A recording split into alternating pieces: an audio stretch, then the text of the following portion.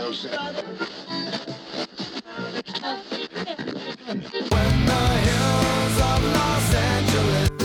Angeles, I'm and most Hollywood nights.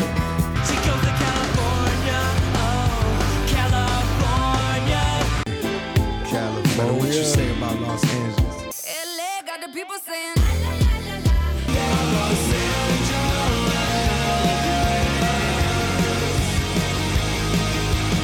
You're listening to Corner of the Galaxy on cornerofthegalaxy.com.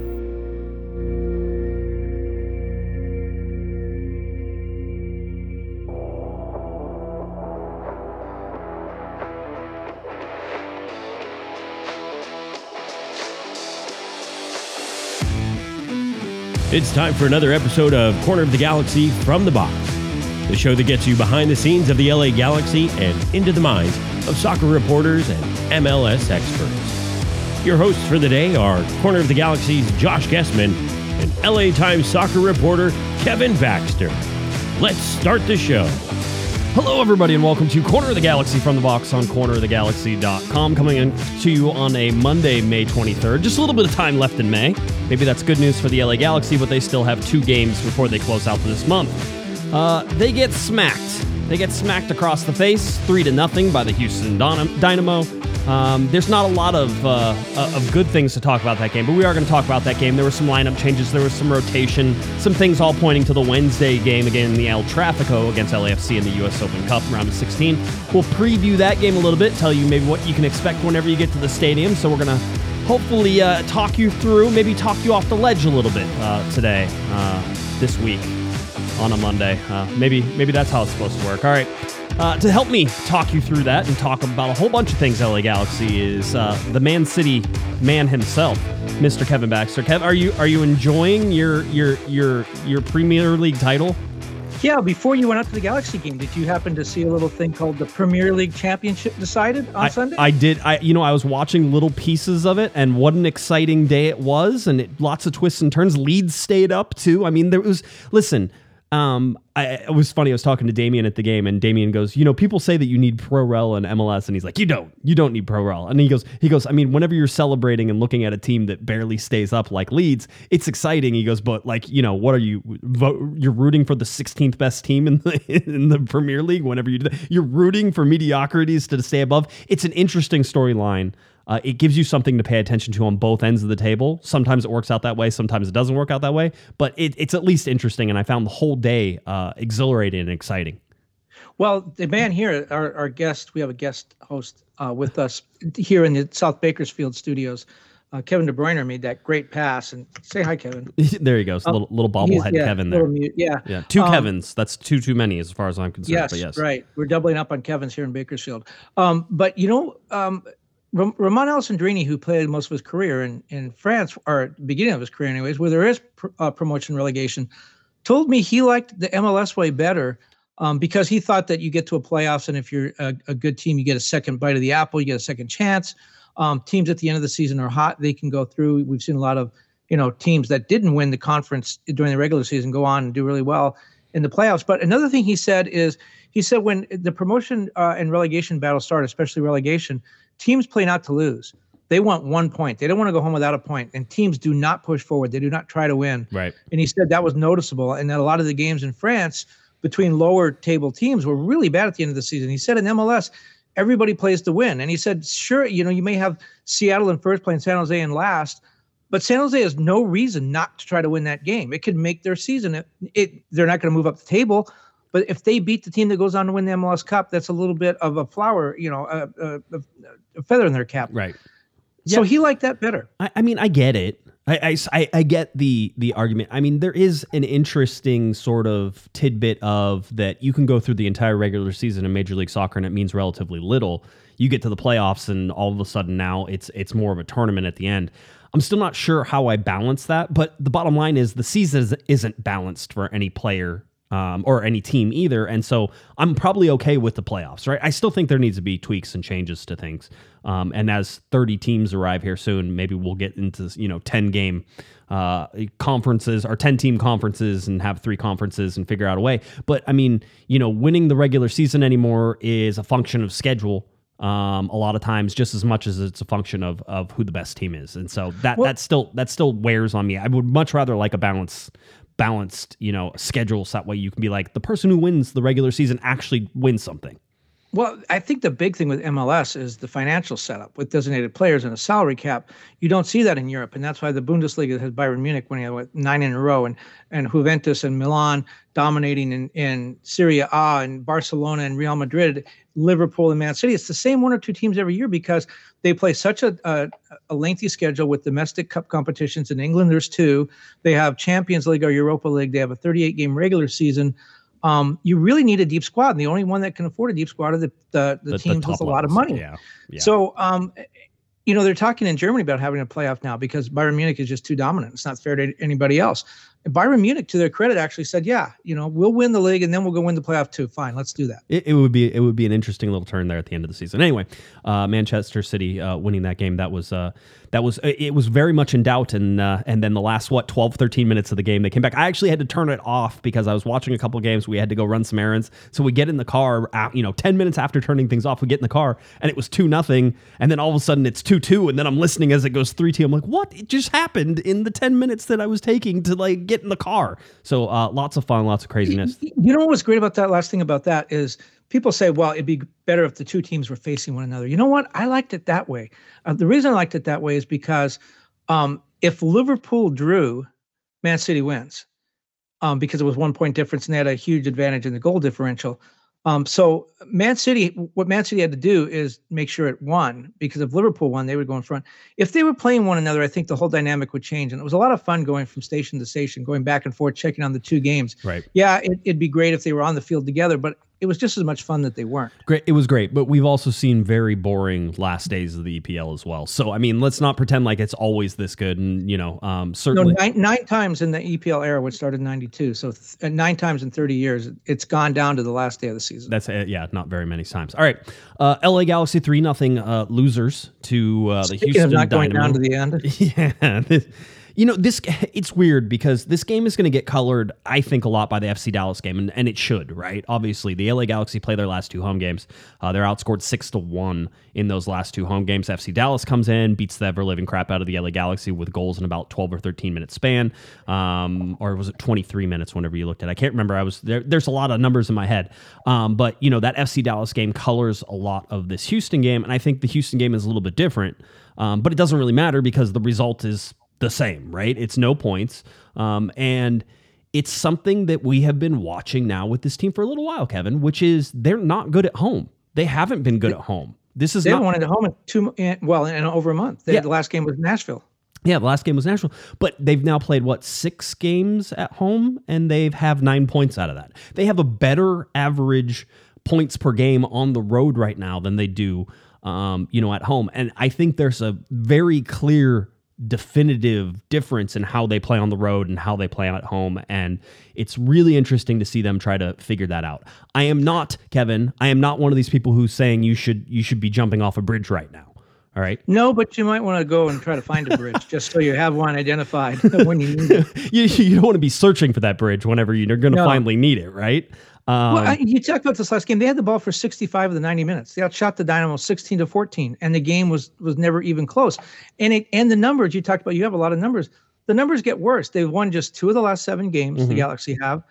They allowed 7 goals in their first 10 games of the season. They allowed 7 goals in their last 3 games. Yeah. They now have a negative goal differential for the first time this season. Right.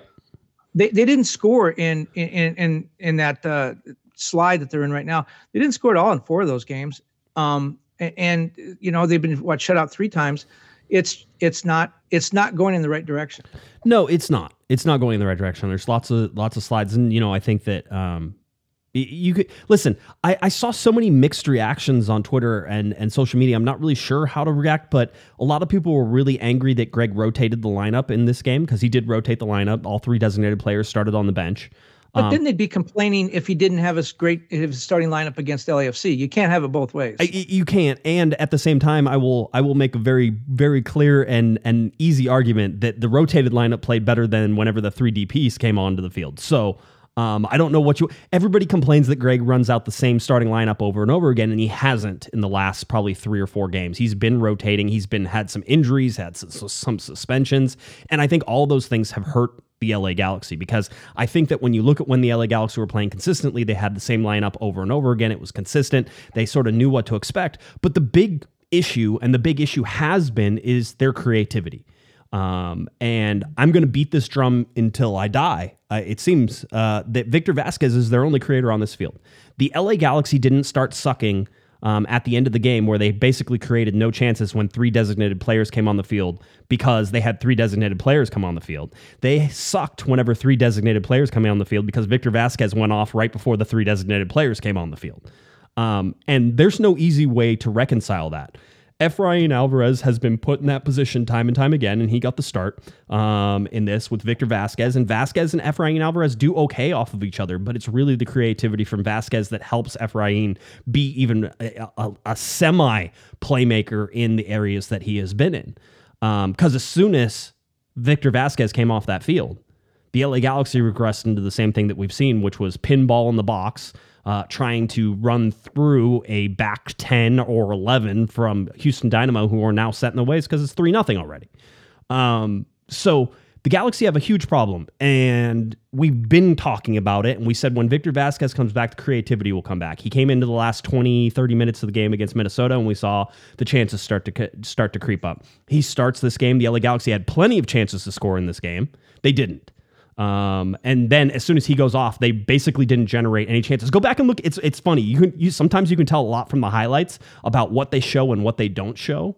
And if you go back and watch the highlights, it's like it starts and it basically goes, oh, the 11th minute, oh, the 20th minute, 22nd minute, 31st minute, 39th minute, 44th minute, 55th minute, 56, 58, 62, 81, game over. As soon as Vasquez comes off, there are no more highlights. That's it. Game over. Have a nice day. See you later. There's one in the 81st where Cabral got a pinballed ball that sort of bounced in front of the goal, and he was super tight angle on it and, shuffled it towards the front of goal. The Galaxy aren't scoring goals because they're not finishing their chances, but they're not creating chances. And for me, Joveljic starting this game, Kevin, was great. I thought he was as perfect as a 9 up there as really you could ask. He got in some good positions. He put people in good positions of plays off the ball. He made intelligent runs, and with Vasquez on the field, they found him. That's not something that we've seen throughout this entire stretch. And if the Galaxy are going to try to, depend on a 36-year-old Victor Vasquez, then they have huge problems. That's a big problem. Yeah, and they're two. You talk about the squad rotation. Their 2 designated players are older than God. They can't play 5 games in 2 weeks. Victor Vasquez has had injury problems, and he's an older player. That, to me, goes back to one thing that I've talked about and thought about a lot this year is I think this team is just poorly constructed. They spent $11 million on their attackers, in the most expensive combination of forwards in the league, I believe. It's like 12 million. It's like 12 something. But yes, the top. It's the most expensive. Mm-hmm. Yeah. And they have a pretty good defense at times. I mean, I told you before I was a little agnostic. I don't think they're as bad as they are. They have played the last 3 games, but I don't think they're as good as they were at the beginning of the season. So a little bit in the middle. Nick DePuy had a lot to do with the bad defense on Sunday against Houston. As Houston was going forward, you saw his back a lot when he was trying to chase somebody down.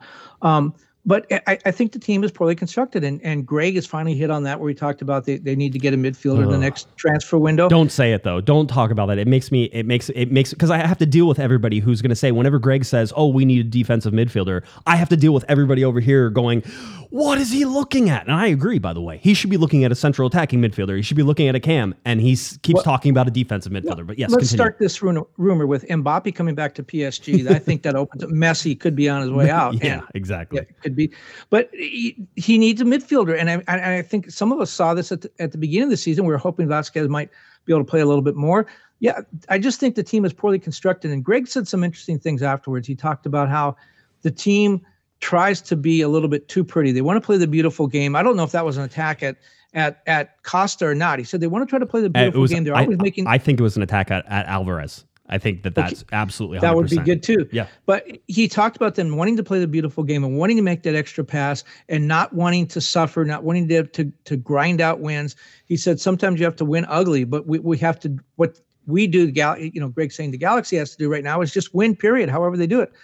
I have that audio. Let me play that audio because I think that's a good part of this. So here's Greg Vanney after the game talking about winning nice, and that's unacceptable. Here it is. This group and the message in that group is we can play nice and lose games is unacceptable. We have to find the ugly and the fight and the competitive side and the killer instinct to win games, to take what can be nice moments of soccer and turn them into real winning soccer, which is the hard, nasty work that gets done in front of the goal. Who wants to get on the end of things in front of the goal, and who's going to run hard, and that's the discussion with us, and asking everybody to step up and be the best version of themselves and to take that responsibility. And that's they're with it. They're with that. It was a great conversation quickly as a group after, and we know we have a quick turnaround with a big ask for the next couple of days. But when you're in this moment and your rival in a knockout game is in front of you, it asks a big question for you to turn around and find that fight real fast, which I think the guys were all a little embarrassed with the outcome today, and there's an opportunity in a couple of days to come out and put out a real battle. There you go. Well, a couple of things about that. We're not at the Guillermo Barros Schelotto stage yet, where he would come into every press conference after a loss and talk about all the things he told the team that they ignored. It was always, I had the beautiful game plan and they didn't pay any attention to me. Right. There is beginning to develop a pattern where after a loss, Greg will come in and say something like you just said. You just wonder, why isn't the message getting through? If you know this and it's so simple and that's all it takes, why is that message not getting through? Why are the people not?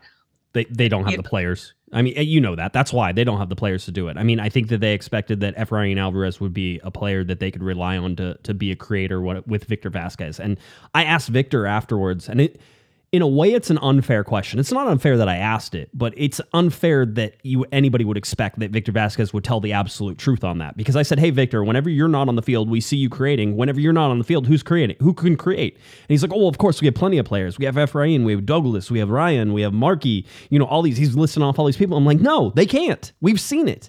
And we've looked at that. You called him Markey, by the way. No, that's what Victor said. Okay, right. He's in the dressing room with the guy every day. He should know his name. Yeah, I'm just saying, Victor has known him long enough to be able to call him Markey. I don't know why this is so hard to do. Like, the guys who call him Markey are guys who have known him since he was a little tiny wee thing, and they get to say it. Me, I will call him Mark. So anyway, yes, that was the whole deal. But I mean, that's the bottom line is, listen, Cabral is not going to create for you. He's a runner on the outside, and he's supposed to be a finisher. The Galaxy don't have any. Grandsir doesn't get enough crap from people, and I don't understand why. He was in this game. He had one good shot. It was a good shot too, by the way, but it was also from a corner kick, and nobody decided to mark him, and so Alvarez just passed him the ball in the box, and he took one touch, and he ripped it with his right foot, and it was saved by Clark. Clark made a couple good saves. But the bottom line is they don't have anybody who's scoring right now, and it's not just the scoring problem. It's the creation problems. Who's creating these chances? Who is the team leader in assists? Raheem Edwards, right? Still. An outside back. Yeah. Now, I understand in today's soccer, the outside backs push up. I get it. I understand that. But when your outside back leads your team in assists, that is probably not a good sign for your midfield. Yeah, I mean, yes and no. I usually don't have a problem with it. But if Sam Grandsir was supposed to be brought in as a winger and let's say he's not everybody says, he should be the starter. Okay, then prove it. Show me why you should be the starter, because right now you're not scoring goals and you're not assisting. Tell Cabral, same thing. Tell me why you should be in there. You do something nobody else does, which is you have some straight line speed and you're able to get in behind, but nobody's going to play you the ball. So I don't know why you really care. Joveljic, a great example. Put him in some good spots and he got an okay chance at a couple of them, but he was created like almost as a provider a little bit on the night. But how many times did they play the ball into his feet with his back to goal? All the time. That's not the place you put him in. The LA Galaxy are missing the players to accomplish their game plan. And maybe that's on Greg Vanney, right?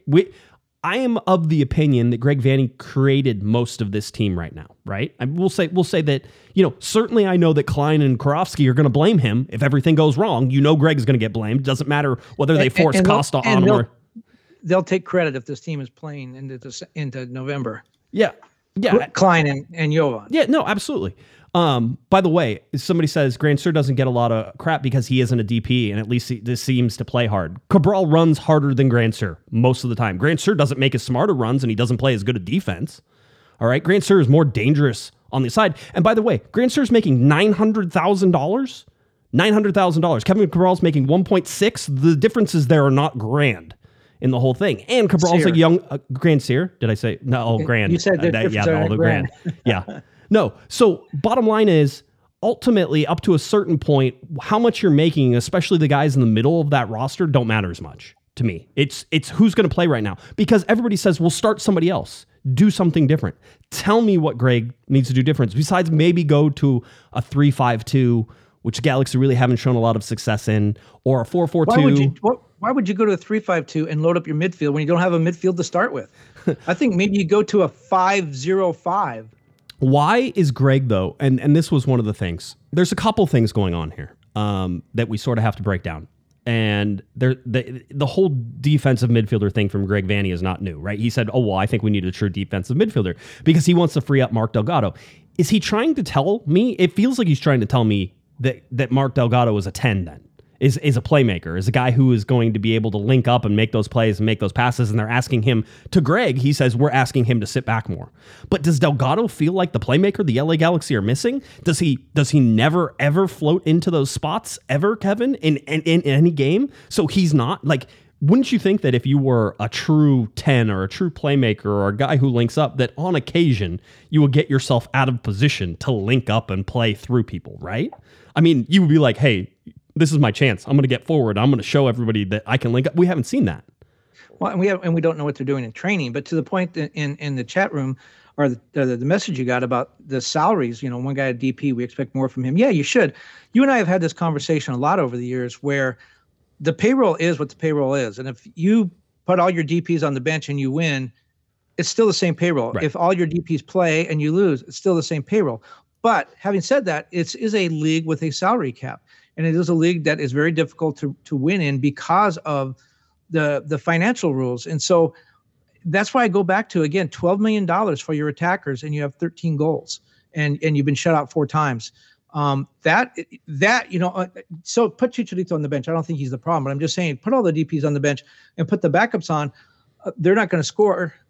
You would guess they're not going to score. That's why they're backups. But something needs to be done because you're spending a lot of money for attackers and they're not attacking. I was listening to some analysis on the Galaxy, and somebody was saying, hey, the Galaxy just need to wait for some of those bad contracts to go away. And I'm like, how can you sit there and say that with a straight face, that the Galaxy have bad contracts? It may be true, but the bottom line is they put these contracts in place for these seasons, right? This isn't like, oh, well, I got saddled with a bad contract. No. You gave a bad contract. That's what happened. And so to sit there and say, well, you just have to wait out some of these bad contracts, it seems false. And we haven't even gotten to Douglas Costa. And it's almost not fair to talk about Chicharito or Cabral or Douglas Costa in this game, because they came into a game, and as soon as Victor Vasquez went out, I'm like, well, the game's over. I mean, it has been over, by the way. It has been over. It was 2-0. The Galaxy got scored on whenever they had 10 men on the field because Sega Coulibaly came off. By the way, the biggest issue of this whole game is Sega Coulibaly getting injured because the Galaxy do not have an answer for that. He's being evaluated. We don't know whether or not it's serious, or whether or not he'll be available for Wednesday, or whether or not he'll be available, or whether they're going to shut him down for the break. Sasha Kleshin shut down for the break, it seems like right now, with his hip flexor, and Eric Zavaleta has a groin issue. All right, so that break, by the way, is a big deal because you got one league game and this U.S. Open Cup, which again, I think, I know you're going to tell me I'm wrong, but I think you approach this game differently if you're playing San Jose. Yes. Even if it's still a quarterfinal. Mm-hmm. This game is going to be is much bigger because of who they're playing. And if Sega has any problem at all, I hope they don't play him in this game. I know the temptation is going to be there. Don't play him in this game. Don't play him over the weekend. Let him rest. He gets a full month off and misses one league game. Yeah, that's pretty huge. Yeah, there's 20 days between the Austin game and the game against I forget who it's against. Actually, I have the schedule here, but the next game in June, it's like June 18th or something like that. So if he doesn't play this week, then he gets a full month off to recover. When do you get a full month off in the middle of a season? Yep.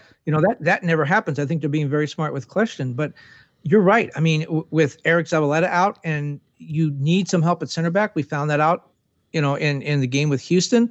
If Sega can't go, or if Sega is kind of on the bubble, then Depew starts again. Yeah, but Depew's going to start again. I mean, that's the whole thing. And I think you would have to. And that was a huge problem against Houston.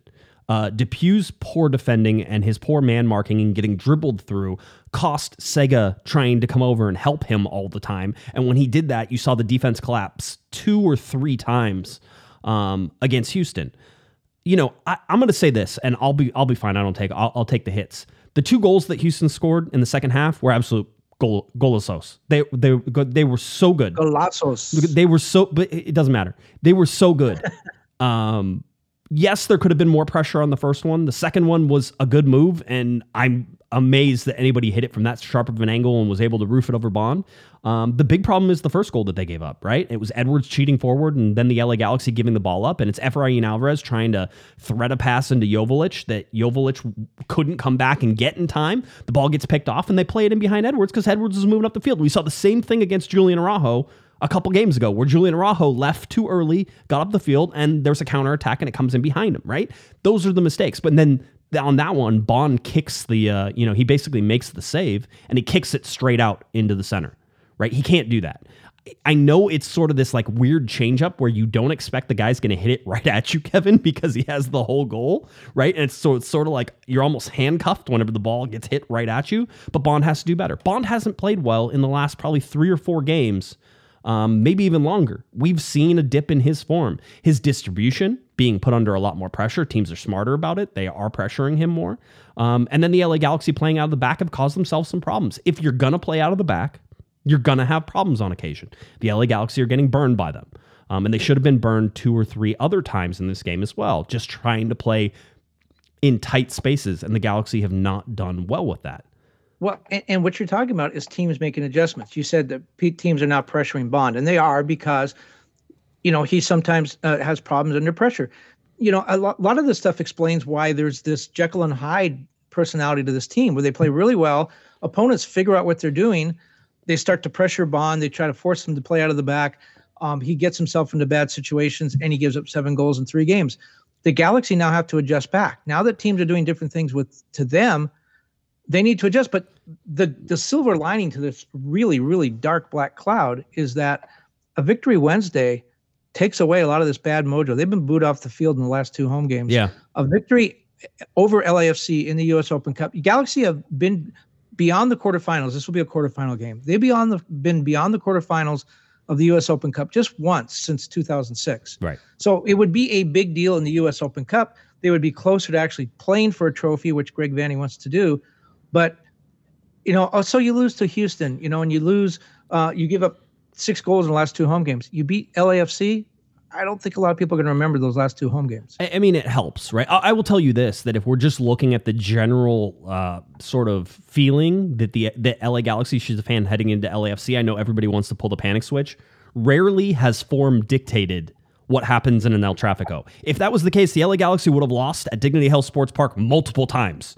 Like maybe 3 or 4 times whenever you look at this sort of undefeated streak. It means nothing. And it was funny. I was talking to one of the Galaxy employees after the game, and we were talking in the TV studio, which we were down in the TV studio first time since 2020 at the beginning of the season in 2020, where we've been down underneath the stands and in the TV studio. So talking to Greg afterwards was in person, and talking to Victor Vasquez afterwards was in person. That was different, and it was nice. And we got Greg to talk for 21 minutes, which is not something you would have happen on Zoom.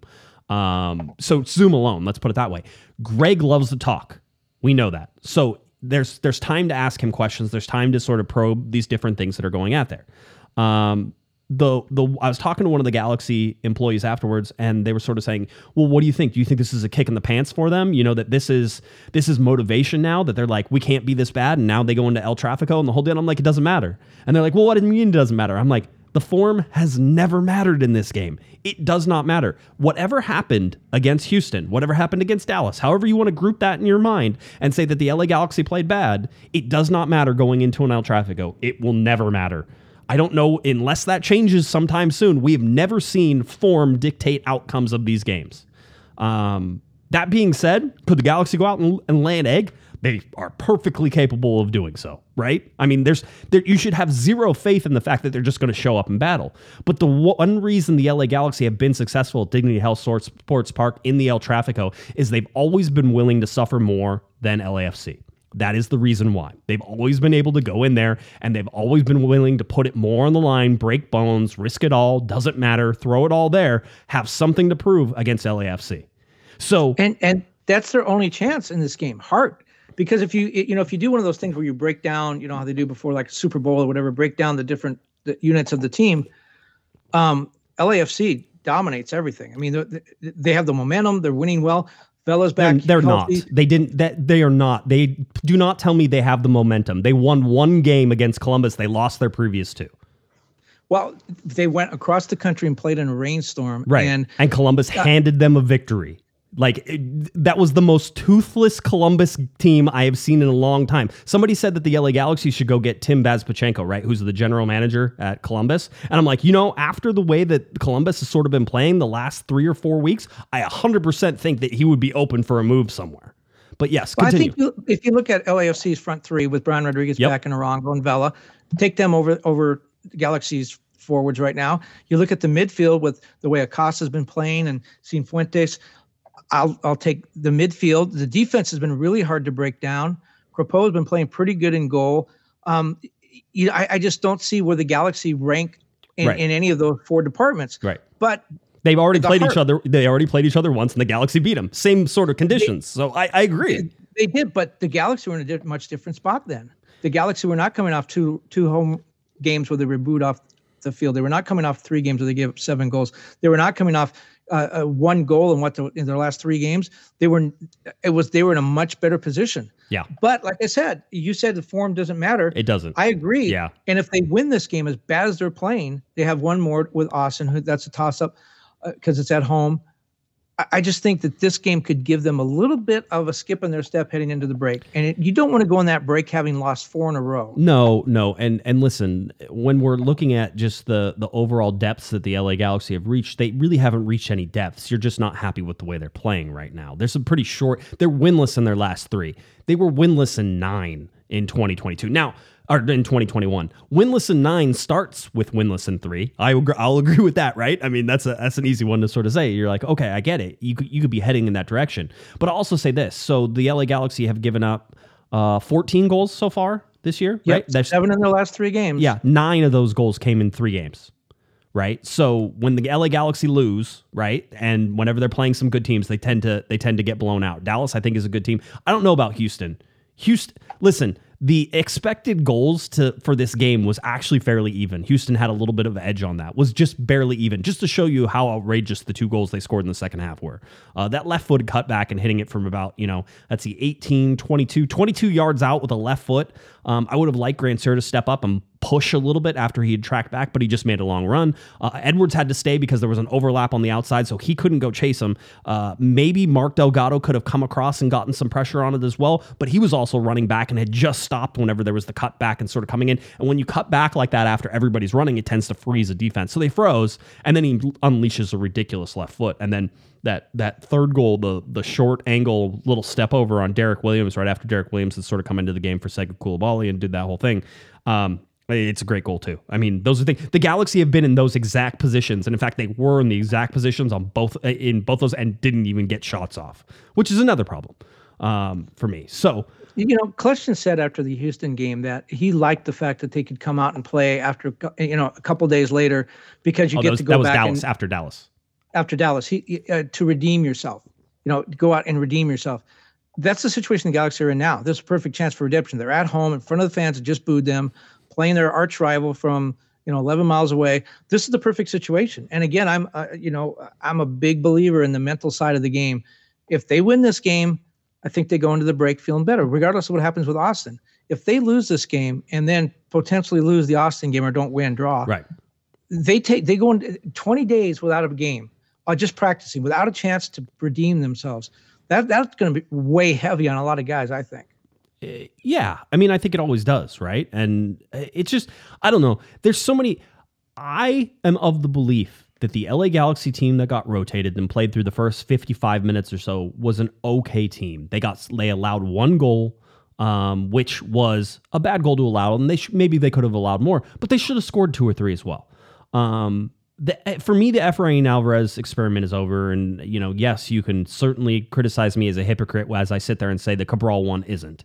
I've been waiting for Efrain Alvarez. This is his year. We actually, in a group text, there's a hashtag called this is his year, and it's all related to Alvarez, and it's been going on for like multiple years now. This is his year. But when you watch him consistently run around his right foot over and over and over again, there's problems. When you watch him consistently dribble out of bounds, which is my favorite thing he does, there are problems. He's making, what, $600,000 or $700,000 now? It's not a small amount. Right. And it's a long-term deal. And it is, right? But the LA Galaxy, ultimately, he is one of the tradable assets they have, or at least he will be a tradable asset if they decide to trade him now. If they wait any longer, then he will be an untradeable asset. There's still the Mexican national team links and all those fun things. So for me, Alvarez is a problem. Cabral is a problem because you need to get something out of a young DP. I am still of the belief that eventually one day, sometime, he's going to get it all together. I know there's no reason for me to believe that. I see too much stuff and I see what the coaching staff is. But bottom line, the plug is going to get pulled, sooner rather than later, whenever that all happens. But he's also a long-term contract, right? Grandsir, making $900,000. Does relatively little for the LA Galaxy. Plays hard. I like it. He's sort of like Ramon Alessandrini in a way, which he plays really hard. He's just missing all the finishing that Ramon Alessandrini does. And from his position and his ability to cut inside, I would like to see more goals from him.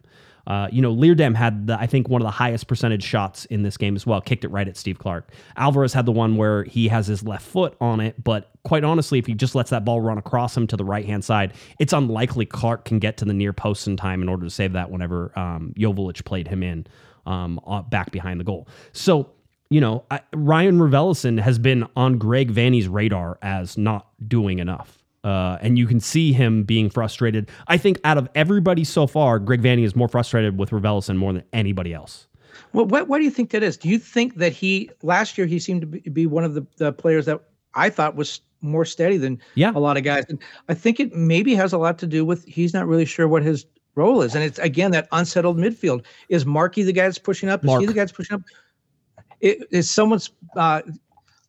Yeah, I know. Yellow card for you. Yes. Yeah, that was correct. You showed yourself a yellow card. No, you got a straight red then. No, it's not going to happen. There we go. Straight red.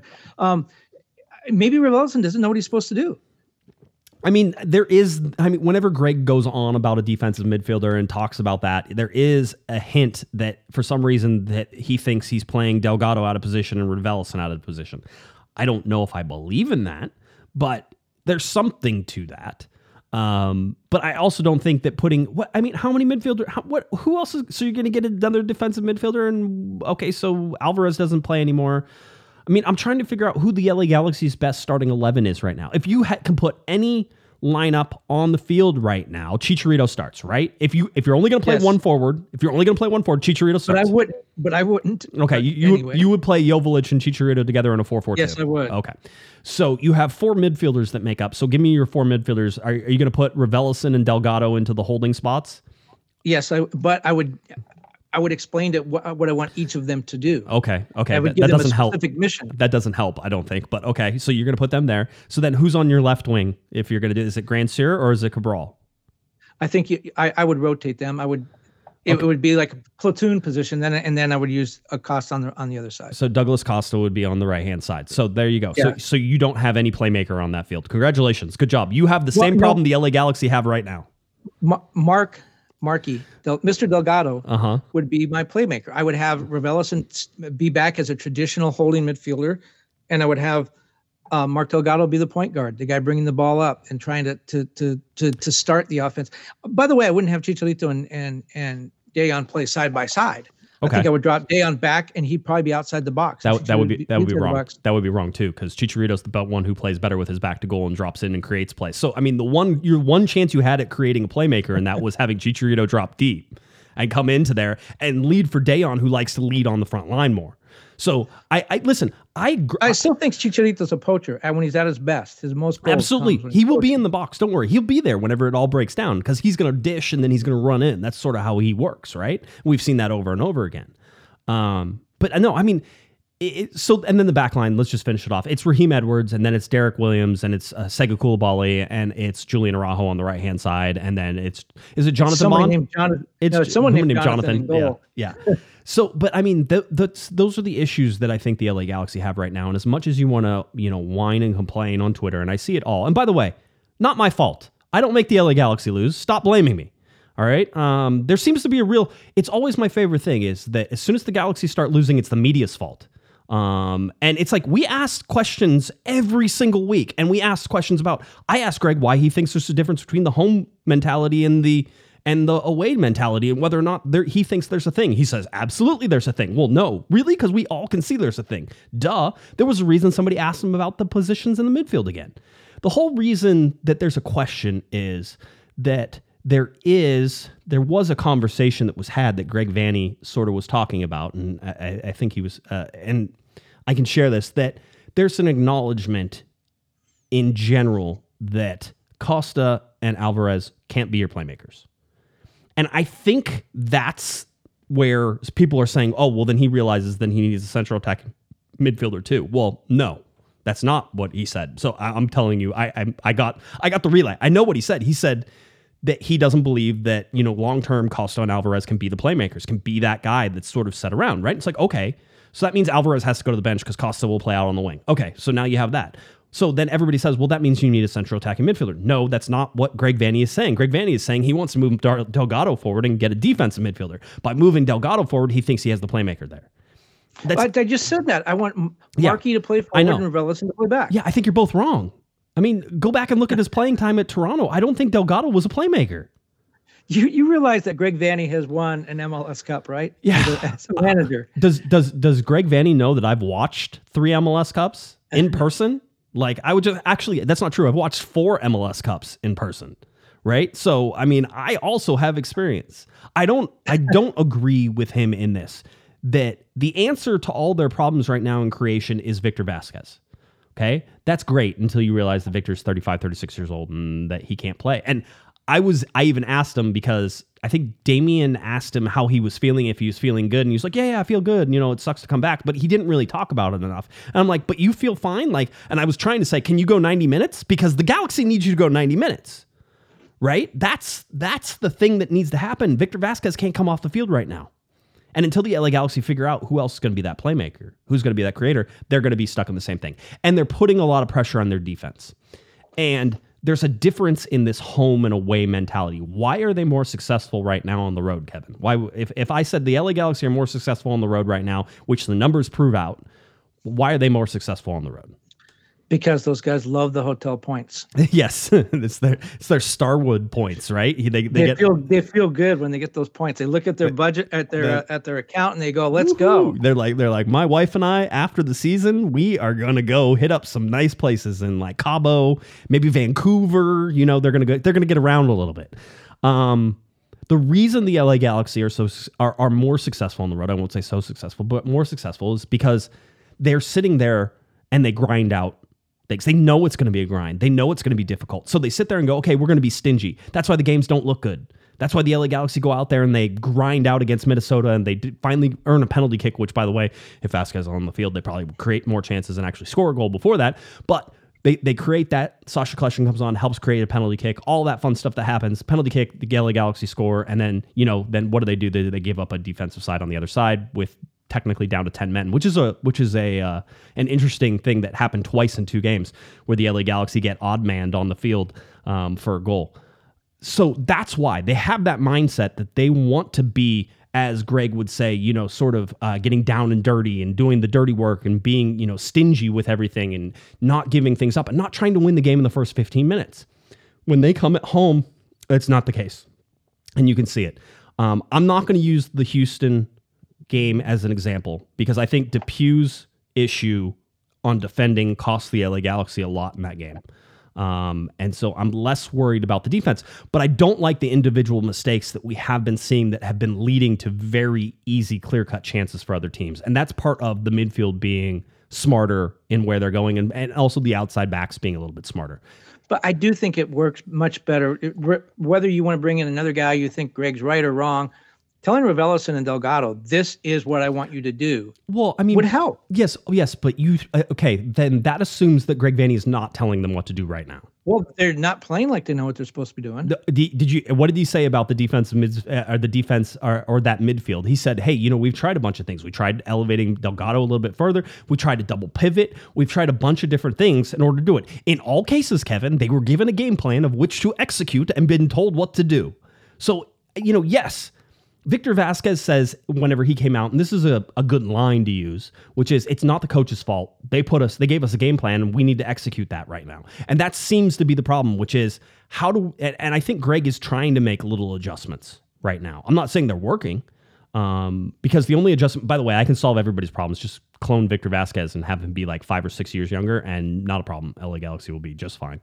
When did you guys get married? I know, it's because it's so obvious. Just go back and watch the last 2 games. When Vasquez is on the field, the LA Galaxy create chances. When he's not, they don't. It was dead, Kevin. Everybody should be upset with the way that game finished.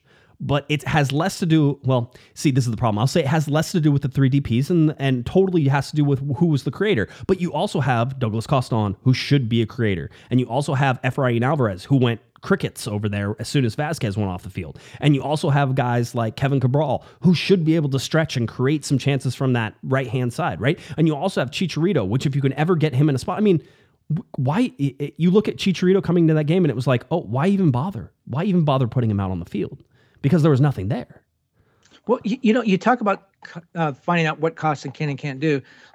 During the winter, I got tipped off that the Galaxy were about to sign Costin. I got the chance to talk to Vanny before the hype train. When the hype train was still in the station, they were still in the beginning stages. But I asked him why he liked Costa because, again, I'm agnostic on Costa too. He's 32 years old. He's been hurt a lot. Greg was just, oh my God, he was over the moon, almost like you and Vasquez. He was talking about all the things that Costa can do. He can play anywhere. He can do anything. He really had high hopes. I think he really felt like this guy was going to be a game changer. And I just don't think he found a place to play, certainly not the playmaker they thought he would be. Do you think, and this is always the question, because the LA Galaxy are playing this obfuscation game, which is, we're not going to tell you who's in charge, but we're going to pretend it's Greg Vanny. But do you think Greg Vanny pulled the trigger on Douglas Costa? Do you think he was the one who said, no? Okay. No. And I'll say that because I think Greg, if he's not, Greg Vanny was very convincing. He really made it seem like this was the guy of his dreams. But the Galaxy have this history. After Legwicki left, Bruce is still there, and the new management comes in with Beckerman and Chris Klein taking a little bit more of a stepped up role. We know for a fact in talking to people that the Bruce and Sarakin and that group did not want Gio. He was brought in for public relations reasons. They did not want Gerard. He was brought in to sell jerseys. There were a number of players that were brought in during that time that those guys did not want, and management forced them on them. The same management is here, different coach, same management. I have no evidence that say that Costa was someone that somebody else wanted to bring in, but he's not working the way the coach thought he would work. And we know that there's this history here and that the same people that did Gio and Gerard are still here. It's possible. It certainly hasn't worked out the way he wanted to. And by the way, before we get too far away from that Minnesota game, Kljestan takes the penalty kick, which is good. He's taken penalty kicks before. I don't have a problem with that, except was Chicharito still on the field? Because when your striker is struggling, don't you try to get him a goal? I mean, wouldn't that have been an opportunity where Chicharito steps up, takes that penalty kick, and maybe wakes himself up? Yes, except Chicharito sucks at penalty kicks. So that's one of those where it's like, I don't have a problem. Chicha's not a penalty kick guy. It's not his thing. Say it to his face. He knows. You could say it. I was talking with somebody about this, and they're like, it's whenever we're asking questions, we're always trying to do it. It's like, it's tough to do it without assigning blame yourself, right? As a reporter, I try to stay away from that as well, which is like, well, Greg, Nick DePuy really sucked tonight. I don't like doing that. That's leading too much, right? It's like, hey, Greg, what did you think of Nick DePuy's game tonight? And then he can tell you what he thought of it, and he can figure out how he wants to approach that, right? That's how you do it. But I'm also always of the opinion, these guys know. They know who played well and who didn't play well. They watched the same game. They saw the thing. Rarely do you have a guy who you're like, hey, I mean, listen, I've seen it happen, and I know who does it a lot, and I also know that it ticks players off whenever they do it. But I've seen players be like, no, I thought he was fine. The whole deal. Sacha Kljestan said something about, Chase Gasper after the Minnesota game, because I think, was it the Minnesota game wherever he got burned a little bit? Anyway, it was a whole thing, and he goes, listen, Chase knows that he needs to be better. It wasn't the Minnesota game, it was the Dallas game. It was the Dallas game. Yeah, he said, Chase knows he needs to be better. He goes, but you know what? He's just coming back. He's just getting in. He goes, that's our guy, and we're going to back him, right? He goes, I'm not going to, basically Sasha's like, I'm not going to throw him under the bus right now. There was another interesting thing about Chicha, though, and something we learned. So after the game on the broadcast, Spectrum Sportsnet had it. Nikki was talking to Chicharito after the game. And if you've listened to that audio, if not, you can go on cornerofthegalaxy.com. We have that press conference up. So that way you can watch that. It's Greg Vanney, it's Victor Vasquez, and then it's Chicharito. And they pulled the video from Spectrum so that way we could have it. So it's all there. You can listen to Chicharito. And Chicharito was calling people out and basically saying, this is embarrassing. We can't do this. We need to be better. We need to be better. We need to have a killer mentality. All the things that he should say. The interesting thing is that Spectrum had requested that Mark Delgado come talk to them after the game, right? And the reason was that Chicha had played, the last 30 minutes or so. Nothing really had happened. A lot of times we don't ask for subs unless there was something happen. Otherwise, you sort of want to talk to the guy who played either all 90 minutes or was there from the start and that type of thing. So I wouldn't have requested Chicharito either. But they requested Mark Delgado. Well, apparently Chicharito asked who was going to go over and do the TV hit afterwards. And Chicharito goes, who's doing it? And they're like, oh, well, Mark's going to do it. And he was like, no, I'm doing it.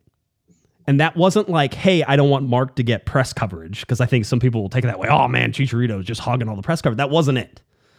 The reason he went over to do it was because he wanted to send a message, and he wanted to send a message out to the fans, and he wanted to send a message out to all the players. He did that on purpose, right? And so I think there's always this question mark about how much of a leader Chicharito is. That's him going and saying, I'm going to send a message to the fans and the players that this is unacceptable and that we need to get better, and it all needs to get better, right? There he is. Okay, he likes you better now. Yeah, he's forgive you. I mean, but that's something there. Listen, this is all, of course, put next to a worldview, Kevin, of Zlatan Ibrahimovic winning Serie A with AC Milan, right? And there was a speech after that where Zlatan said, nobody believed in us and we did it together and the whole deal. It was very much a leadership role. And everybody's like, oh, and the LA Galaxy couldn't handle Zlatan, and here he did it, in Milan with a young team, and they sort of bought into it. So that's all juxtapositioned against each other. None of this stuff happens in a vacuum when it does, but this is the type of leader that Chicha is. He's like, I'm going to take the heat. I will go talk. And also, Zlatan said that Efrain Alvarez was the best player in MLS. So that's a strike against Zlatan. What does Zlatan know, right? Let's not forget that. By the way, the way that you approach those questions afterwards is the wise way, and it's the smart way. And here's why. Fans want to come in and say, oh, my God, Efrain Alvarez had a horrible game. You go into a press conference and you say, man, your quarterback sucked today. He only completed half his passes. You don't know the wide receiver fell down, ran the wrong pattern. There's some things that we don't know. And we're never going to know. Yeah. And maybe Efrain Alvarez had a bad game, or maybe the guys that were supposed to rotate around him were not in the right position.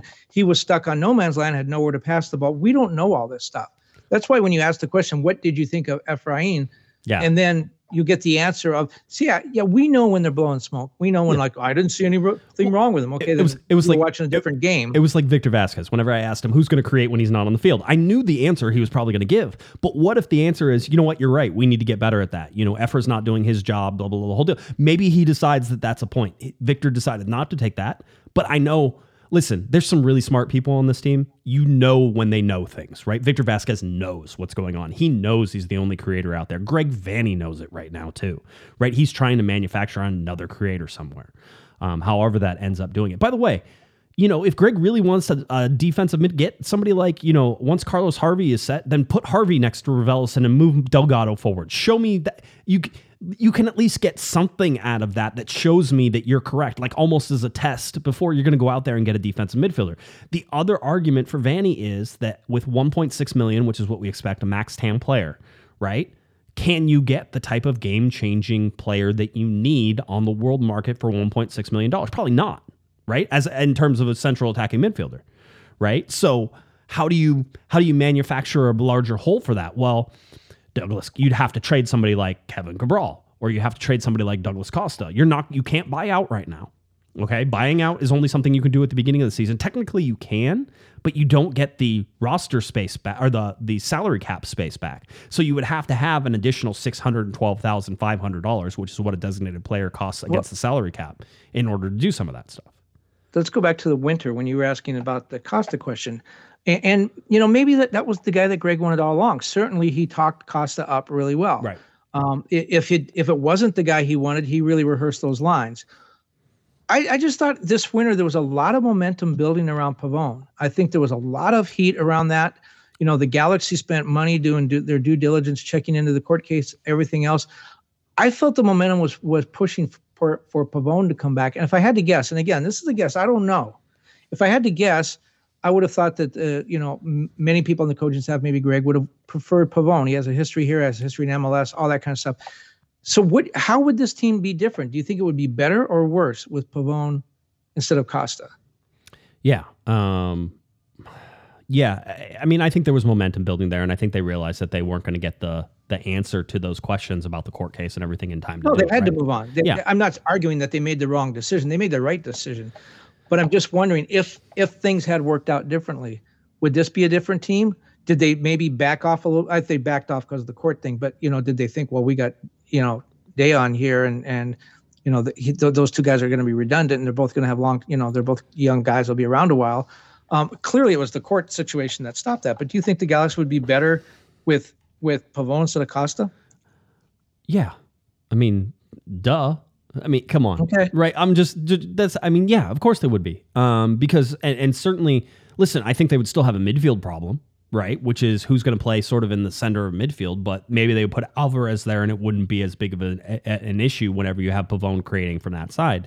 I still think that they have a problem on the opposite side, which is that, that Grandsir hasn't been good there, and that Cabral hasn't been good whenever he's been playing. So you have to choose between those two. One of those guys gets to play.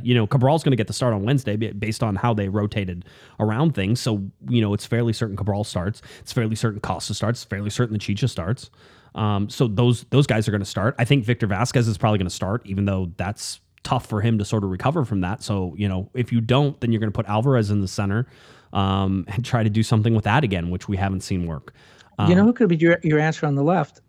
He's played there before, and once Gaspar can go 90 minutes and feels good, and with Leerdam there, they could play Raheem Edwards as a winger. Yes, correct. He's played there before. He has. He lacks a finishing touch. That's the big knock on Edwards. I mean, to me, Edwards does a lot of good in his position, sort of getting forward and running overloads and being able to dribble in between. But let's be honest, the assists were there early. They haven't been. And some of that, I think, is him trying to dribble too deep into the box now and sort of find that wonder goal that eventually he's going to hit. He's eventually going to hit one. He's a defender, so it's going to be exciting whenever it happens. It'll win the goal of the week or whatever it is when it happens. But the bottom line is, I don't think you expect that very often. I'm still concerned about the finishing. Greg talked about the finishing and saying, hey, these guys need to be ready for one-touch finishing. There were a couple one-touch finishes that just weren't up to par, so that's what we get. It's funny. I was doing graphics for this. I'll show everybody how I screwed up here. I have the LA Galaxy actually scoring a goal again in the Houston game, which they did not do. So it's 3-0. Don't be swayed by my horrible graphics, which I believe are up on the on YouTube as well. I really did screw that up. I put all Houston goals down there, but somehow I screwed up the other thing. It was a busy day. I think Ferreira was the player of the week, right? He was. The LA Galaxy just continue to make Texas players' careers, apparently. Ferreira also leads goals now in Major League Soccer. I believe. I believe that's true. He has 9 now. So he's up near the top there. And he had 2 assists. He was player of the week, 2 assists as well. He played very well. Very well.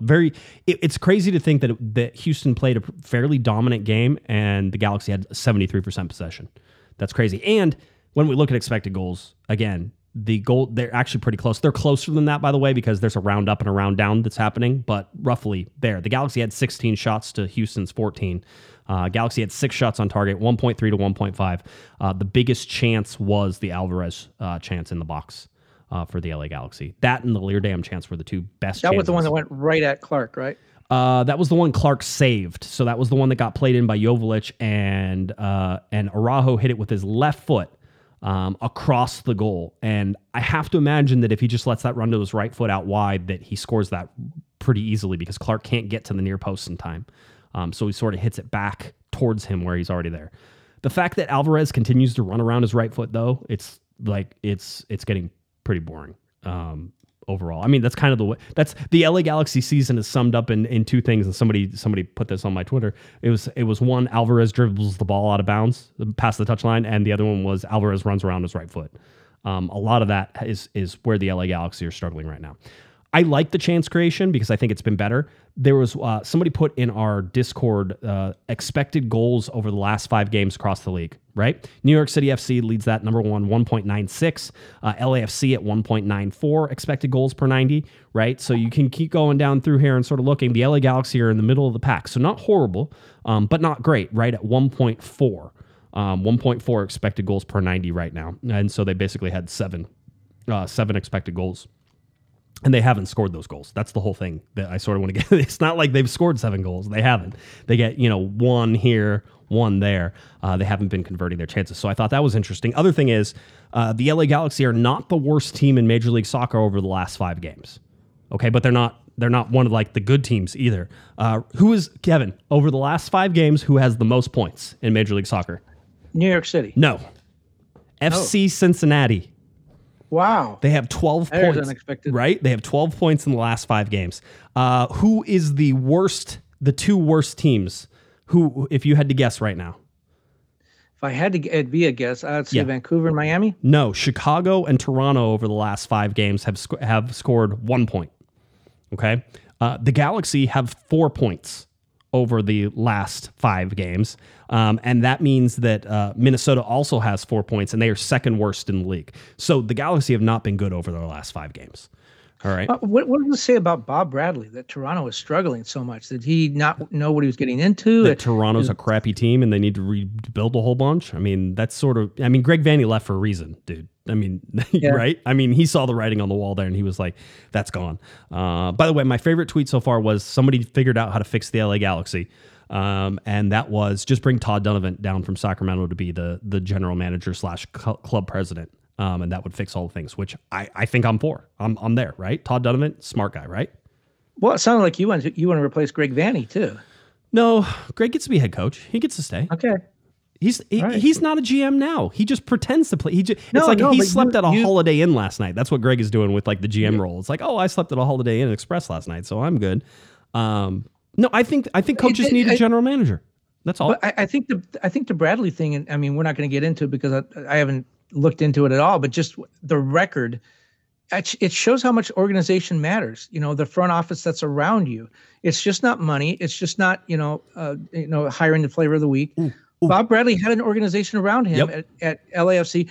Bruce got one around him in New England. Bradley is the same coach that he was here. He's not doing well in Toronto. Go ahead. What was ooh? I just remembered something else. I was having another conversation. Again, I complained about sort of having to go back down to the TV studio, but they gave us tables where we could work down there, so that was kind of fun. So we did that. And you run into people. You talk to people. You find out little things. I already shared a couple stories that I found out from just walking down there. Here's another story that I was sort of talking to somebody about. I was like, oh, hey, what do you think about like what the Galaxy are doing with analytics and numbers and that type of thing? And they're like, man, the stuff they are doing on the fitness side is crazy. And they are. It's heavily invested on the fitness side. They track everybody's movements. They know how hard they can push it in training. They understand active recoveries. They're doing all the things that all the major clubs are doing around the world, which is knowing where the physical limits are of every player and knowing how to help them recover. And then, Greg Vanney can get a report and it says, well, these are the guys who recovered the best. And he can look at that for going up against LAFC and be like, okay, these are my guys who are probably in the best shape. Oh, this guy was on the bubble of starting. So now he's looks like he's good and this guy isn't. So I'm going to switch that and I'm going to put that in. Amazing stuff of what they're doing. The analytics on the health and safety and physical recoveries is something that's there. And then I said, yeah, but what about like on the recruiting side? Like whenever you're going to scout players, like you're supposed to have a whole department that does that too, right? That are combing through analytics and trying to find undervalued players in leagues. That way you can find a central attacking midfielder for $1.6 million that's playing somewhere in the Austrian first league in mid-table. Like, and crickets. Well, you remember the story about how Siani got here. Ziggy had just come in. Van Dam left, if you remember. They needed a center back, and Ziggy went to somebody in the front office, I guess, scouting, and said, "Where's the list of our center back prospects?" And they said, "What list?" And Ziggy said, "Every team in the league has a list of guys that they are on their radar that they know that if we need a center back, we can go get them. We don't have a list like that." Yeah. And so they wound up with Michael Siani. Yes. Absolutely true. That's a Jerome Meary signing, by the way. That's what we talked a lot about Jerome Meary and sort of his ability to connect interested parties across France and the United States, and he brings a lot of players into Major League Soccer. That's how you say it. Another way to say it is he funnels his guys into certain teams. Into teams, and he does it all across Major League Soccer, but especially the LA Galaxy have been heavily dependent on that. So this is good. I want to break this up, and then we'll talk a little bit about the LAFC game, and we can get out of here. Fernie in the chat room says, Josh, is it true the Galaxy don't watch game film? No, it's 100% false. There was a quote in The Athletic that said that the Galaxy didn't have a dedicated space to watch game film, right? And that's what the quote came down as. So I was like, that's weird. I go, but it also kind of doesn't surprise me whenever you look at all the rooms that are downstairs and how cluttered it is underneath the stadium that maybe there's not a dedicated room. So I reached out. I was like, I'll just talk to some players and ask them. I'm like, hey, what about this? Where do you guys where do you guys watch game film? Where did you guys watch game film? I spanned it across a couple different teams, blah, blah, the whole deal. And they were like, no, we watch game film all the time. It was like, but they have TVs in the locker room, right? And Kevin, we've been in the locker room. There's a giant TV there. So a lot of times they would watch game film in the locker room. There's also a lounge that's connected right next to the locker room that sort of comes out, which we're never allowed in, but we can peer in, we can see, and there's like 3 TVs in there as well. They would watch that in there as well. So the thing that you have to focus in on the Athletic quote, which is probably true, is the Galaxy didn't have a dedicated space to watch game film, and apparently now they do. But before, they could watch game film at their lockers, or they could watch it in the lounge or that type of thing. So there was plenty of places for them to watch game film, and they did watch game film. With that new thing on fitness track and everything, I wonder if they still have post-game pizza all the time like they used to. Yes. That's probably not oh, they do? Yes. Okay. You know how I can tell you? Damian and I got pizza last night. They had some left over, and Vicky at the LA Galaxy press, because Damian and I decided to work downstairs in the TV studio. We're still ironing out bugs of this whole, getting down the TV studio. But Vicky goes, hey, did you guys want to work down here? And we're like, yeah, is that okay? And then she's like, yeah, sure, no problems. She goes, how long do you guys need? And we're like, oh, hey, we'll probably be out of here in 30 or 45 minutes. And she's like, okay, no problems. So she walks, I think it was Kevin who actually asked us that. So Kevin walks out the door, right? And literally the security guy comes in 30 seconds later. It's like, you guys are going to have to leave. We're like, wait, we were just told we could stay. No, you have to leave. You have to leave right now. We're like, no, literally they just walked out the door. So we eventually got it. And so Vicky made it so we could stay down there till about 8:30. And then they had to escort us out. Because, we're downstairs. Really? Oh, yeah, we were downstairs. Don't you know? I mean, it's like, Kevin, you and I have wandered around downstairs so many times whenever it comes to all this stuff. It's always funny whenever it happens. But anyway, we got escorted out of tower. But Vicky came in afterwards and she goes, I got you set till 8:30. You're fine. She goes, did you guys want some pizza? Because there's leftover pizza from the team. I'm like, oh, yeah, cool. So, yeah, they Was it good? Was it good? No, it was cold by the time it came to us, but it was fine. It was fine pizza. By the way, did Jovan ever pick up the pizza you bought for him? Oh, I'm not supposed to tell him about that. Patrick, $10 super chat says, free Mutatu, put him on the left next to our new South American central attacking midfielder. Yeah, the Mutatu thing is just, it's a long story. I don't know where it's going to go. I have a feeling we're headed towards a resolution here soon, so hopefully we can share it. It's for good reason that we're not for right now. But that's going to come to an end here relatively shortly. So we'll see if we can talk. It's one of those things that we really need to sit in front of Greg and have him explain it. And that's going to be the only way that it all sort of comes to fruition and everybody knows what's going on. So, but someone didn't do their homework. I mean, yeah, across years and years and years and years and years. Yes. So Anthony, Tony, by the way, says, what about analytics? No, that was it. I gave you all the answer on the analytics side of the scouting and stuff like that. Maybe because that changes. There's other analytics. Maybe that changes. Yeah. There's different parts of analytics. I forget how they there's different words for it. And I always get it wrong. And then I get a DM from Sean Steffen and tells me I'm wrong. And I think they do use some, because Greg came up with some bizarre stats last year about where they begin to bring the attack from, how deep they are, and stuff that I had never heard before, stuff you can't just get by going to stats.com. Yeah. Yeah. That's where we get all of our stats, is stats.com. That's a good one. Looking real quick at the LA Galaxy and sort of the mediocrity that surrounded the LA Galaxy on the game against Minnesota. Just looking at Joveljic was the best player, 7.0. Whenever it comes Bond at 4.5 is a pretty rough take there, but it is what it is. Cough up 3 goals and give up a huge rebound, and that's what you're going to get. Efrain Alvarez. So who was the best player again? Joveljic for the LA Galaxy. Just saying. Okay. No, he was. I agree.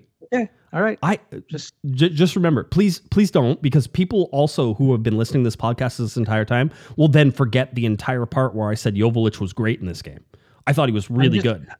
Just saying, he'd be starting on my team. Yeah, I'm sure he would be up top. No, you wait. You want to play him underneath Chicharito? That's right. You want him to be the creator. Okay, cool. Just wanted to check. You know, he'll get a lot more goals as the creator than he was sitting on the bench. I think he's going to get a lot more playing time. It was interesting. It was interesting. Greg Vanney talked about Derek Williams. He talked about Javier Hernandez, Javi, which is another side note. We're talking to Greg Vanney, and Javier Hernandez walks right through the TV studio as we're talking to Greg Vanney, and he mentions Javi as he's walking through. Right. So it was one of those that Javi didn't get the memo yet that the TV studio was like back in use, and he was cutting through in order to leave. And so he was cutting through, and he walks right through the TV studio. Remember who used to cut through the TV studio a lot, Kevin? Go ahead. Do you remember? Gio. There you go. Yeah. Gio would do it when we weren't there. Yes. And he would do it in order to get around fans. That's the whole idea, is that you don't have to walk through the Champions League and all that. Lounge. Yeah, Champions Lounge. Did Chicharito say hi to you? He was sort of like, oh, like one of those was like, oh, didn't realize there were a whole bunch of people in here. It was one of those. So anyway, that's something. I'm trying to think if there's anything else that I want to cover here. The only major stat thing that I'm sort of watching right now is just the home points. The LA Galaxy averaging 1.50 points per game at home, not even close to good enough. Their average is 1.87 at home, and in the good years, they're routinely above, that 1.88 around the 2 mark at home, and they are not there right now. And again, if we go look at 1.57 on the road, it's not a dramatic difference in terms of what they're doing on the road, but it's harder to play on the road, harder to win on the road, except for the LA Galaxy right now. Apparently, they play better on the road and get more points out of it. So 11 points right now for the LA Galaxy on the road, 1.57 points per game whenever you look at it. Let's see. Can we show this one? Yeah. There's a dip. There's a dip that I'm watching, and I sort of plotting this against other MLS Cup years, and that's always dangerous just to even limit it to that. But watching the dip and the LA Galaxy sort of playing, they're still well above the 2012 year. And the only thing I will tell you is that the 2012 year kicked it into gear. And everybody says like, oh man, the 2012 year was, they were really bad to begin with, and then they kicked it into gear at the end of the summer. No, the 2012 LA Galaxy kicked it into gear in June. That's whenever they started doing it. So you're not that far away from it. I'm just saying that there's still plenty of time for the LA Galaxy to sort of kick it into gear and be a very good team. Just because you're seeing them where they're at right now, 13 games in, still a lot of games there. If you look at the dive the LA Galaxy took last year, that started in August, end of August, right? So perhaps the dive is happening sooner, Kevin, and they decided to get it out of the way faster this year, so that way they can then return to playing good, right? That's the answer. Well, 2012, let me see. Beckham, Donovan, Keane, Omar Gonzalez, AJ De La Garza. You had Sarvis, Juninho. Yeah, I see the similarities. Right. No problem. No creators in those guys either, right? That's what you're saying. Yeah.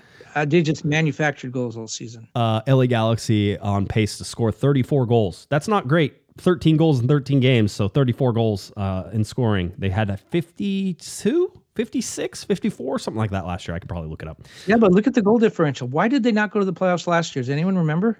Raise your hand if you remember. Oh, it was goal differential. Yeah. Yeah, it was. Yeah. Well, it was also that RSL cheated. Win, I think. RSL cheated. Oh, yeah. Yes. 36.6 right now in terms of goals given up in a 34 game season. That's still incredibly good. Don't freak out about that yet. Let's see sort of how the defense settles and see what happens. A non-league game coming up midweek is something that you can sort of look at. It'll be excluded from all the stats. U.S. Open Cup stuff it always is. This is the only thing that changed for me. Longest single season winless streak per year, and right now the LA Galaxy have 3 winless, and so that's something to sort of watch as it continues. Last year the record was 9. In 2017 it was 10. So just keep an eye on that. The 10 started with 3 as well. So did the 9, right? Like you have to get to 3 and then it goes to 4, 5, 6. Eventually it ends in 9. But I'm just saying, don't. Does it always happen that way? It does every single time. Oh. Okay. And then the last thing I want to get to, scoring first and allowing first. It's so important for the LA Galaxy. I know Nikki covered it on Spectrum to lead, and Greg has been paying attention to it. Everybody is. It's such a huge predictor about whether the LA Galaxy do it. I'm sure it's a predictor league wide. It is fairly easy to say you score first, you win first. Here's the problem. The LA Galaxy have given up the first goal in 4 games, Kevin, and only 4 games, but 3 of those have come at home. And that means they've been outscored 7-1 in those games at home whenever they have given up the first goal. That's pretty critical not to be in those positions, especially at home. So the LA Galaxy are 0-4-0 right now whenever they give up the first goal, and 0-3-0 at home when they give up the first goal. On the flip side of that, whenever you look at the LA Galaxy and them winning the games, they are outscoring opponents 12-5, and in 8 games so far this year, they have scored first. Their record is 6-1-1 whenever they do that. The only game they lost was the game against Seattle where they scored first. That was on the road, and then they ended up losing 3-2. You know, there are some teams, I think Liverpool has certainly won, and LAFC's one, who, you know, in the last 20 minutes is like the most dangerous part of the game. Those teams are hard to play against. You think we'll just park the bus the last 20 minutes, we'll get a lead and hold on to it. It doesn't seem to work out that way. I don't know what it is about those teams, but you just knew that on Sunday that Liverpool was going to score a bunch of goals late because they always do. I wonder why teams have that ability to sort of turn it on whenever they need to late in the game. Where other teams, you're right, Galaxy score first, and you know, does it change the way that they play?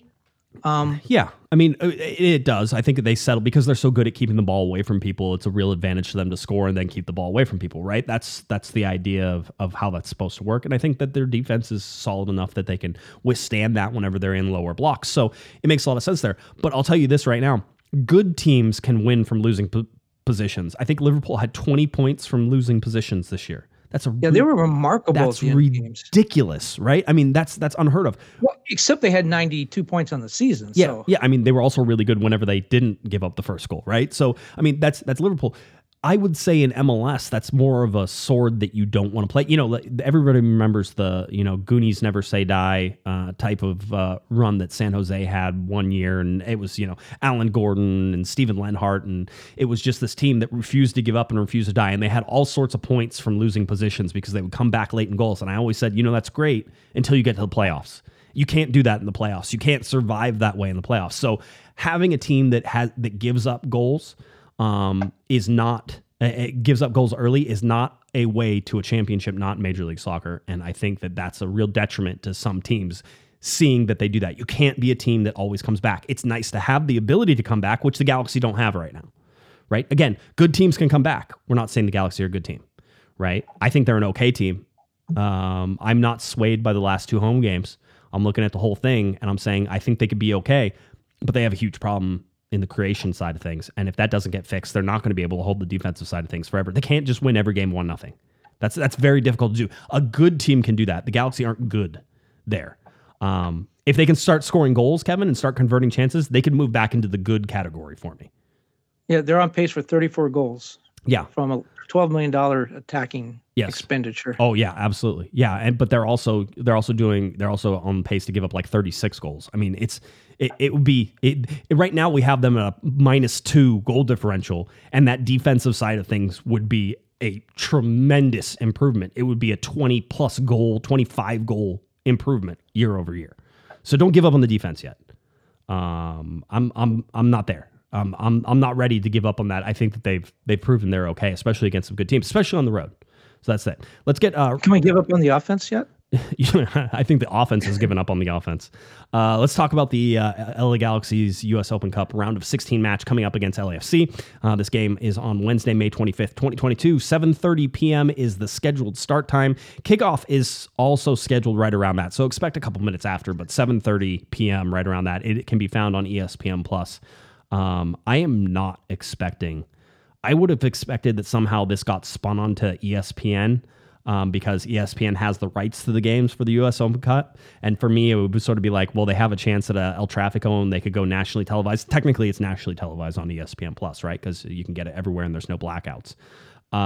So that's something I would have thought. I do not have high hopes for whoever they decide to give this game in terms of announcing and all that fun stuff. I don't have any insight. I'm just telling you that I have very little faith, knowing how the U.S. Open Cup announcing games are usually handed out and taken care of. So just be prepared for that if you're not going to the game. And I kind of understand what you're saying. This game definitely is probably better than whatever else ESPN is showing.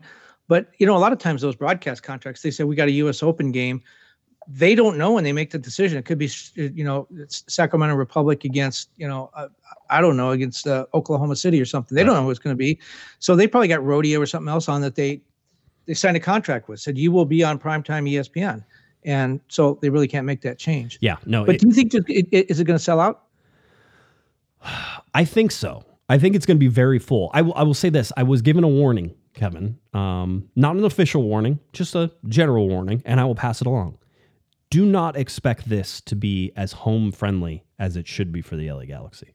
I would agree with that. I think there's a lot of tickets available. Yeah. I really think that I know there's tickets available. I know things are going to get sold. I know things that people are going to sell. I think it's going to be very full, especially for a Wednesday night.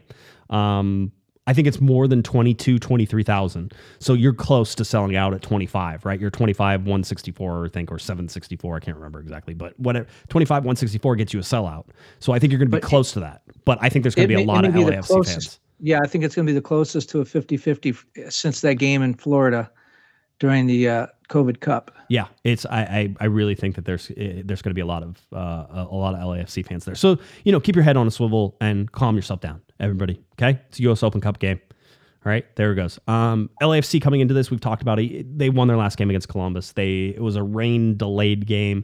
How many did it get delayed? Like 4 or 5 hours? It was really pressed out, wasn't it? Yeah, it was delayed about 3 hours to start. Then they played like 3 minutes, and then they delayed it another 70 minutes. Yeah, so it was a whole thing. And Vela ended up, I think, coming on at halftime, right? So they did rotate a little bit.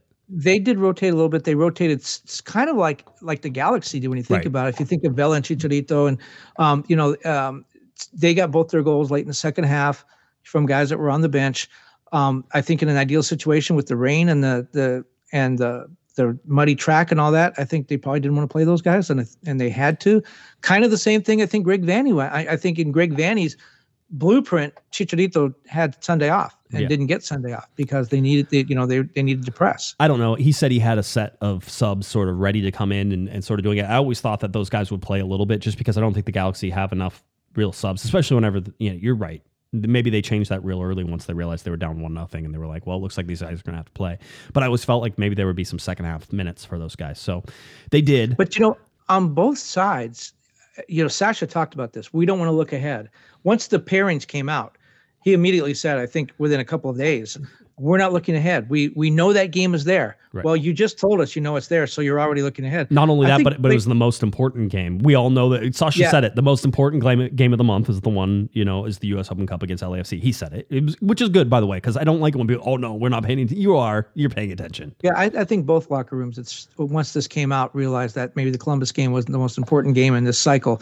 And, LAFC actually winds up with the better schedule on this because they traveled to Columbus, but they're playing Columbus.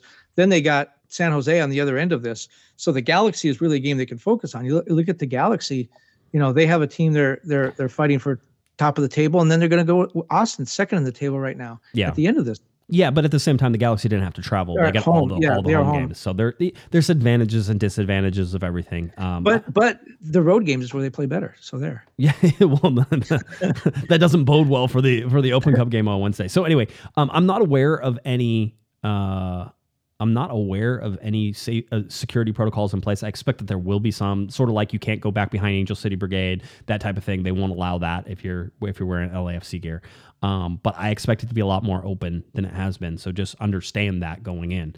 I think it'll be fine. I expect everybody to behave themselves, but this is going to be, it's such an interesting test to throw in the middle of this, and it really is at the expense of the Houston game and the Austin game for the LA Galaxy. If they win this game and they get to move on, past this quarterfinals, experience here, then they're into something. They're getting a lot closer to being somewhere where they could win a trophy. They play the winner. They would play the winner of San Jose, Sacramento Republic. Right. So whoever wins that game, that has to be a winnable game for the Galaxy. And if they win that, then they're in the final. They're playing for a trophy. Not only that, but the Galaxy would host that game. They already know they would host, right? So the winner of the game against the LA Galaxy hosts against the San Jose Republic game too. So whoever wins that game gets to host. So the Galaxy would have another home game against San Jose or Sacramento Republic if they get through that. That's the thing. So we would know that already. We already know the hosting for the next round whenever that happens. All right. So that's why I think the H1 position was so important for the LA Galaxy, which was you get 2 home games if you win the next 2 games, right? So you get this home game and then you get another home game in Open Cup. And I have said for years, Kevin, that the teams who end up winning this usually get a plethora of home games. You usually go on the road for 1 or 2, but that's it. The teams that end up playing 3 or 4 on the road, most of them never make it to 3 because they're going to lose that game. Well, and so how big is this game? If they beat LAFC, you got to think whoever advances, Sacramento or San Jose, coming to Dignity Health Sports Park, big advantage for the Galaxy. It will come after the international break. Right. So that they'll get to rest and everybody will be healthy. Even Victor Vasquez will be healthy. They win that game, they're into U.S. Open Cup final. We roll the dice there. 90 minutes, anything can happen. We don't even have no idea who they'd be playing. But they're playing for a trophy. And if they win that, they haven't won the U.S. Open Cup, I think, since 2005. If they win that, they're in the Champions League. I mean, this is a pretty big game Wednesday when you look at what the path is. Yeah, what the path is set for the Galaxy to make something of this. And so that's why it's a big game. That's why you rotate on. By the way, I'm also sick of it. People will say, "Oh, play this." All he does is play the same starting 11, and then he doesn't. And there's like, "Well, of course he made those changes because he's just rotating." Well, yeah, of course he's rotating. That's what he's going to do. Too many minutes. He said he was being careful with Derek Williams because Derek Williams got injured around this time last year. He said he was being careful with Chicharito because Chicharito got injured around this time last year. He said they were being careful with Douglas Costa because this is the first time Douglas Costa played back-to-back 90-minute games, and he said like a year. Right? They're aware of all of these things when they're doing that. So it was smart to rotate. They are being cautious with Chicha. They're being cautious with Derek Williams. They're being cautious with Costa. You want to see that because we all talked about this before, Kevin. We said, hey, Chicharito needs to top out around 2,000 minutes this year. Well, he's going to rapidly hit 2,000 minutes very, very quickly if the LA Galaxy don't start getting him some blows every once in a while. And I think that's where Joveljic comes in and plays more minutes. Absolutely 100%. Well, unless I misunderstood, this was my question to Greg, and maybe I misunderstood the answer, but you were there, you heard it. When you talk about rotating, I've always heard coaches in every sport where they like to keep players in sort of pairs or trios. So in other words, Chicharito tends to play a lot with Cabral and doesn't ever play with Dejan. And so when you rotate, you need to be aware of that you're rotating pairs, not just one. You're not sending one guy out to play with a guy he's never played with, that you substitute 2 or 3 guys in. So the player that you really want to be effective is surrounded by people he's comfortable with. That's another thing. When you say, well, Greg kept 3 starters on the bench, probably kept 1 starter, and then his 2 buddies, his 2 wingmen stayed on the bench as well. Yes, and Greg sort of said no, but yes on that. So he threw you a bone. I think he didn't want to be like, hey, you moron in the back who's on Skype or on Zoom, whatever it was. No, that's not how we look. That's not how we do it. Yes and no. He rotated, but he also kept guys who were sort of have played next to each other. But by the way, Joveljic and Chicha have played together a bunch this year. Just not a total ton of minutes, but they've been next to each other a bunch of times. At least 4 or 5 times, I think, so far. So anyway, that's it. Are we good? We're good. We don't want to talk about this anymore, right? It's almost 9:30. We've been talking for 90 minutes about a crappy Houston game. Snoopy says it's time to go. Yeah. He's nodding his head. You have so many things in that office. I'm I worried have a lot about of you. toys. I mean, Chicharito coming back. You really need to learn your left and right whenever there's a mirror too. Yeah, I do. I know. It's like you start moving in one direction when you don't see it going that way. You need to go the other way. Okay. All right. There we go. Kevin De Bruyne and Chicharito are going away now. That's absolutely not anything we need to talk about anymore. All right. If you're looking for Mr. Kevin Baxter on Twitter, it's at KBaxter11. Head on over to LA Times where you can find all of his writing. Kevin will be there on Wednesday. I'll be there on Wednesday. Sophie will be there on Wednesday. We'll have a show on Thursday. Then Josh goes on vacation. So Thursday will be the last show for a little while, about a week and a half or so. And then Josh will be on vacation. So no recap of the Austin game or anything like that. Keep that in mind.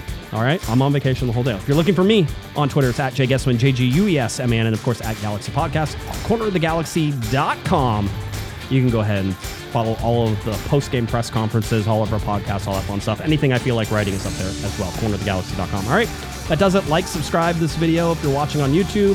Subscribe to the podcast. Tell your friends about podcasts, all that fun stuff. We really, really appreciate it. All right.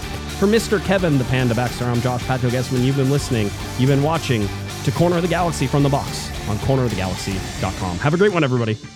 You've been listening to the Corner of the Galaxy podcast on cornerofthegalaxy.com.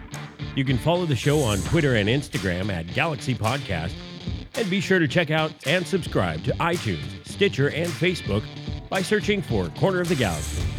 Fans, we thank you for listening, and we ask that you be kind and courteous to your neighbors as you leave the podcast. We thank you for joining us and look forward to seeing you again. Until then, I'm Michael Araujo, and on behalf of the entire Corner of the Galaxy crew, goodbye, everybody.